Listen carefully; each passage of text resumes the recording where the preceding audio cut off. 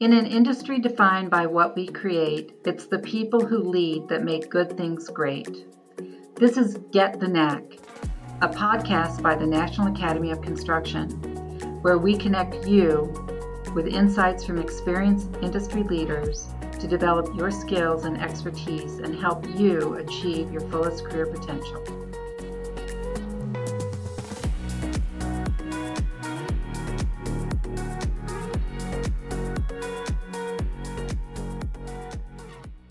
Welcome to today's session of Get the Knack. My name is Anna Franz, and I am your host for this session, where we will discuss leadership blind spots that is part of our leadership topic area. I've been a member of the National Academy of Construction since 2018 and currently serve as chair of the Department of Architecture and Urban Sustainability and program director for architecture at the University of the District of Columbia. Prior to my academic career, I had a 30-year successful career starting with the U.S. Navy Civil Engineer Corps and then as a senior executive in the federal government, where I served in leadership roles overseeing planning, asset management, and capital project delivery. My notable projects include the U.S. Capitol Dome restoration, Old Patent Office Building rehabilitation, and Main Justice Building modernization. I am delighted to have Admiral Dave Nash as my guest today. Dave Nash currently is Senior Vice President of Melee Associates and founder of Sustainable Biofuels Solutions. He's a retired admiral of the U.S. Navy. He holds a bachelor's degree in electrical engineering from Indiana Institute of Technology and a master's in financial management from the Naval Postgraduate School. Dave had a distinguished 33-year career in the Navy, including Commander, Naval Facilities Engineering Command. In short, you will hear sometimes abbreviated as NAVFAC.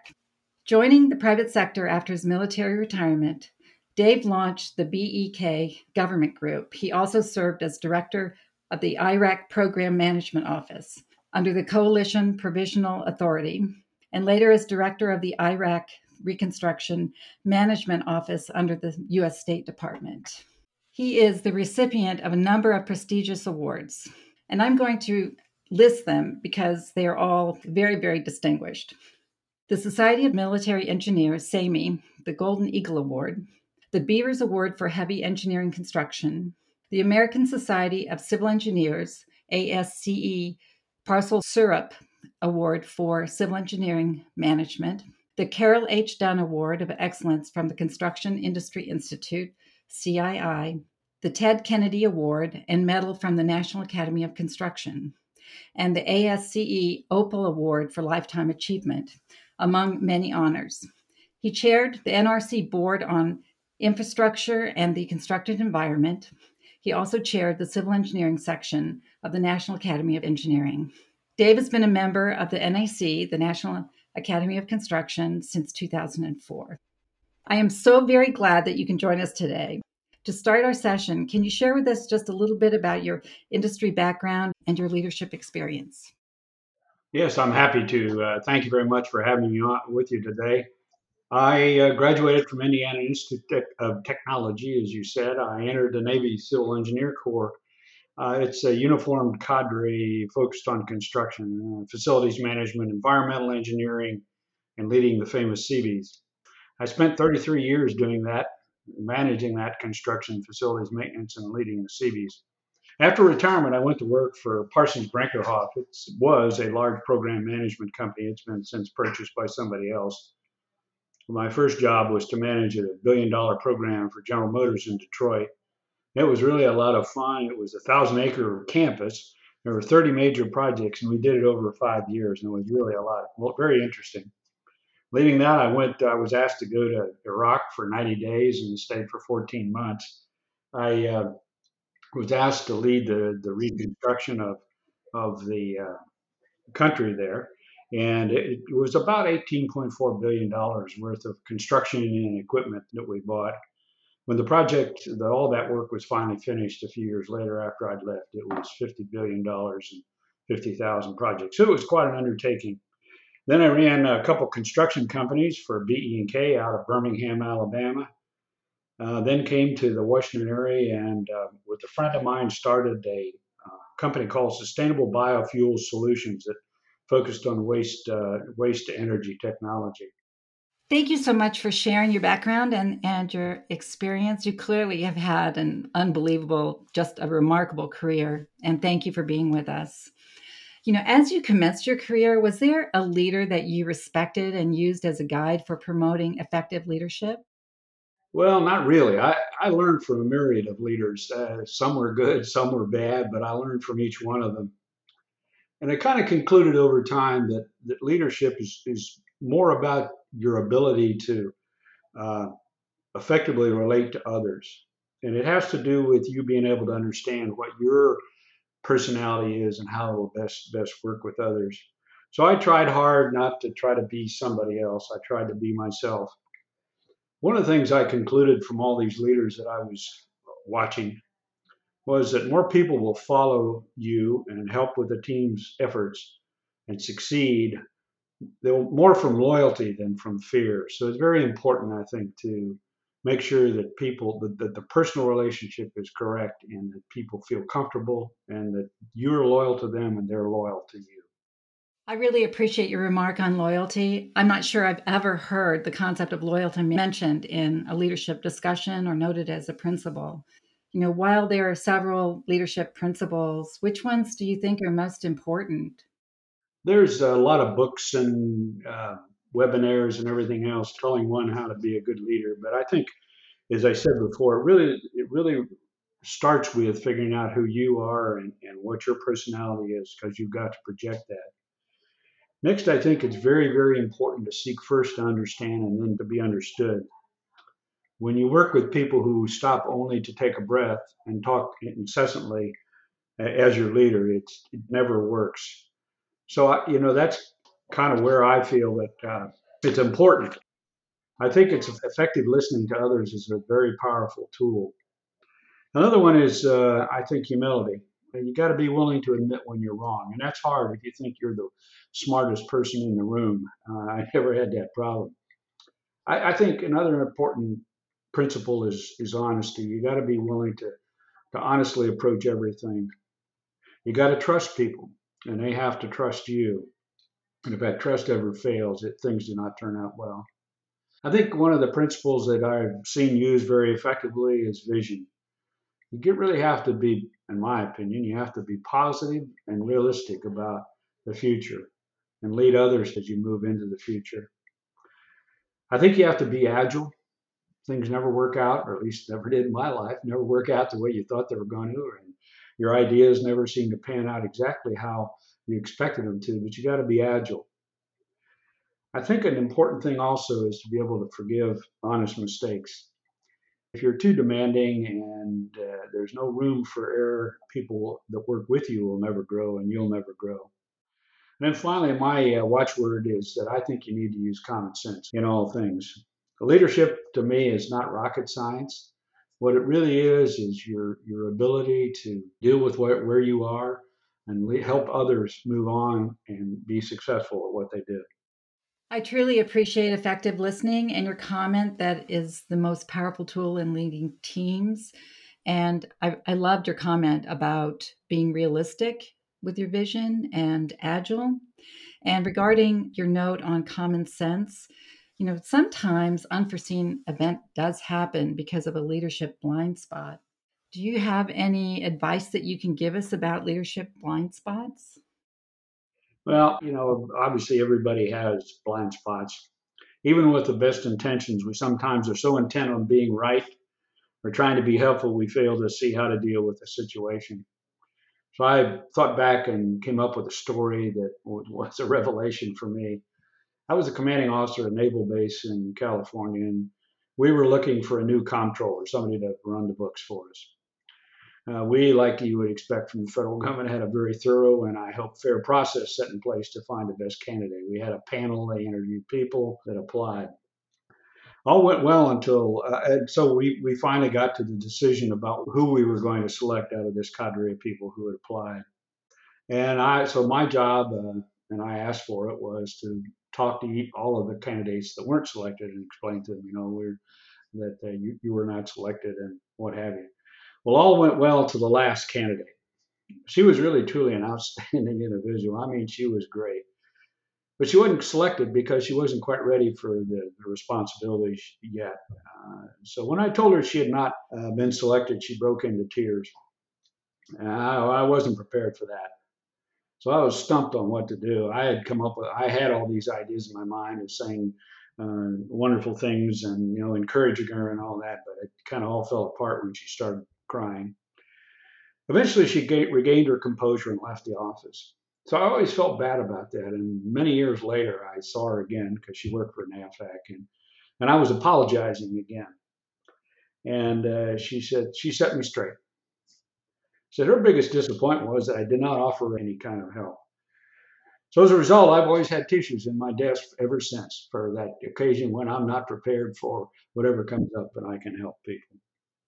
By the way, she continued to excel and just has a spectacular career. So I guess I didn't ruin her career, and in fact, she helped me along to understand that it's very important to be sensitive to what's going on.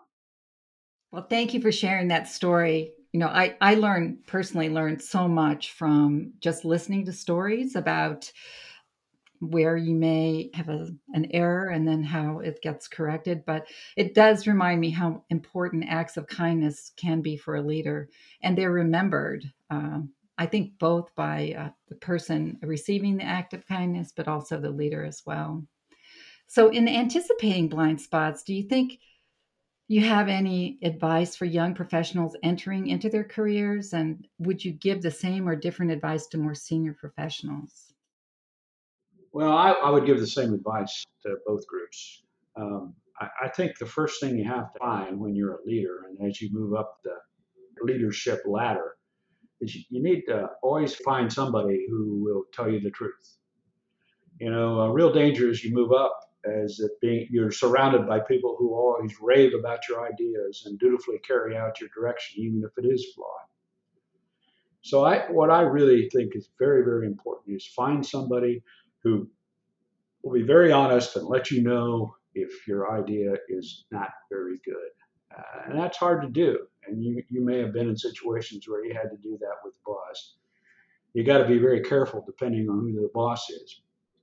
But it's more important, I think, to have somebody around that feels comfortable in talking to you and saying, "Gee, I don't think that's really a good idea, and here's why." Well, I personally noticed that young professionals today are very willing to share their perspectives and is always appreciated and encouraged. And your comment on the importance of listening is really key to a leader's success. What advice can you give us when we encounter a personal blind spot? Well, in the context of when I first joined the Navy, I thought if I ever succeed here, I'll have to be the smartest person in the room. That lasted about 2 weeks when I figured out I was not the smartest person in the room. In fact, I wasn't even close. So I decided that if I was ever going to have any success at all, I had to work in a team mode, and I had to listen to others and take good ideas and try to turn them into better ideas. So my advice is that I think you really have to listen carefully to others. And you need to do it without a filter. Sometimes you talk to people who the only reason you get to talk is because they're taking a breath and thinking about what they're going to say next.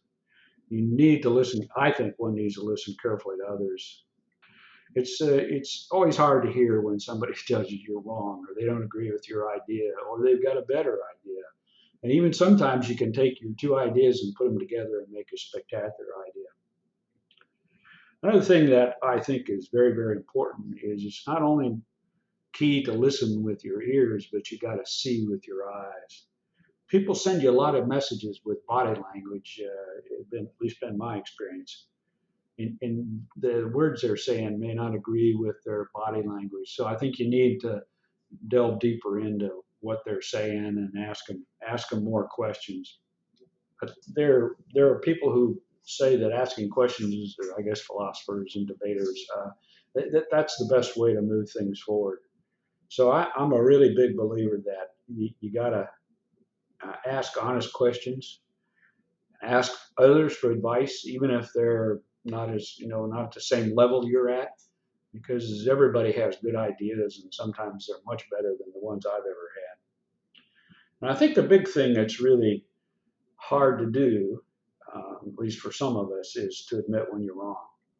And I've had a lot of practice at that, and it's very difficult to accept the fact that you didn't have the best idea and that you weren't the smartest person in the room and that there are others who have better ideas, and to accept that and be able to admit it to them, which is probably as important as just be willing to admit it to yourself. I think that's really, really important as you work on these blind spots, which we all have. Well, I really appreciate you highlighted the importance of nonverbal communication and the clues. They are powerful messages, and they have more meaning and impact on people than words. And so I'm hearing that we need to listen to what you are hearing, but also seeing. And I think that that's an excellent executive insight for us to take away. So do you have any closing thoughts that you would like to share on leadership blind spots? I think the first step working on anything that you want to improve is admit that you have a challenge, you have a problem. So I think you got to start by acknowledging that we're all human and you are going to have blind spots. Not your fault necessarily, they're just kind of human nature, and you need to be willing to admit that it'll happen to you. And then I think the second thing that I would say is when you discover you have found a blind spot, admit it. If you're wrong, take the right action, and people will follow you all the days of their life if you treat them like real people and you develop some sort of an interpersonal relationship that's honest and true and good for everybody involved. So Dave, I'm going to summarize what I've heard today, and if I missed something, I would really appreciate it if you would add to it. The first thing that I heard was that listening is a powerful tool for managing teams. It shows and demonstrates respect for others and gives the leader time to fully assess a given matter and figure out how to drive the future. Acts of kindness are never forgotten. Be yourself, honest, open, and willing to learn. Own your mistakes, and finally, succeed with loyalty. And on this note, I really appreciate this executive insight because it's how I personally remember my own experience serving in the Navy Civil Engineer Corps. Did I miss anything? Would you like to add anything before we close? No, I just one small item, and that is that I believe that possibly leaders are born, not made, but you can make a much better leader out of one that's a born leader by a few simple things that will make a difference to the rest of your life. So I'm a big fan of continue to learn and continue to be aware and continue to progress and continue to be a better leader, because everybody that works with you is dependent on you. So that's kind of my final thought, Anna. Thank you. Thank you so much, Dave, for joining us today and providing your insight and wisdom on leadership blind spots. Thank you for tuning into this episode on Leadership Blind Spots. Sharing the wisdom and experience of our NAC members is our way of continuing to improve the industry. Please provide feedback on this session at getthenac@naocon.org. Also, let us know of topics that may be of interest to our industry. Get the Knack will be back with more content soon. And remember, have you ever heard anyone say that the problem on their project was too much leadership? Thank you.